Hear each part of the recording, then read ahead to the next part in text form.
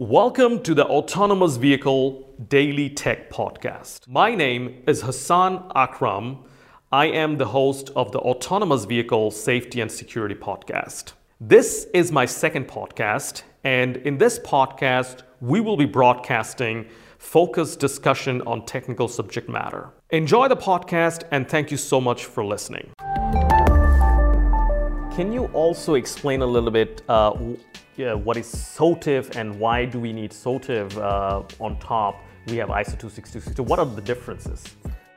When we developed ISO 262, we exempted quite a lot of risk which lead at the end to harm for people or which lead at the end to risk which people don't tolerate.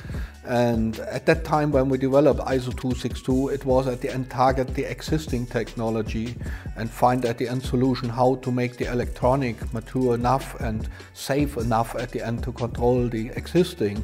But later on we realized we want to do much more with electronic in the car.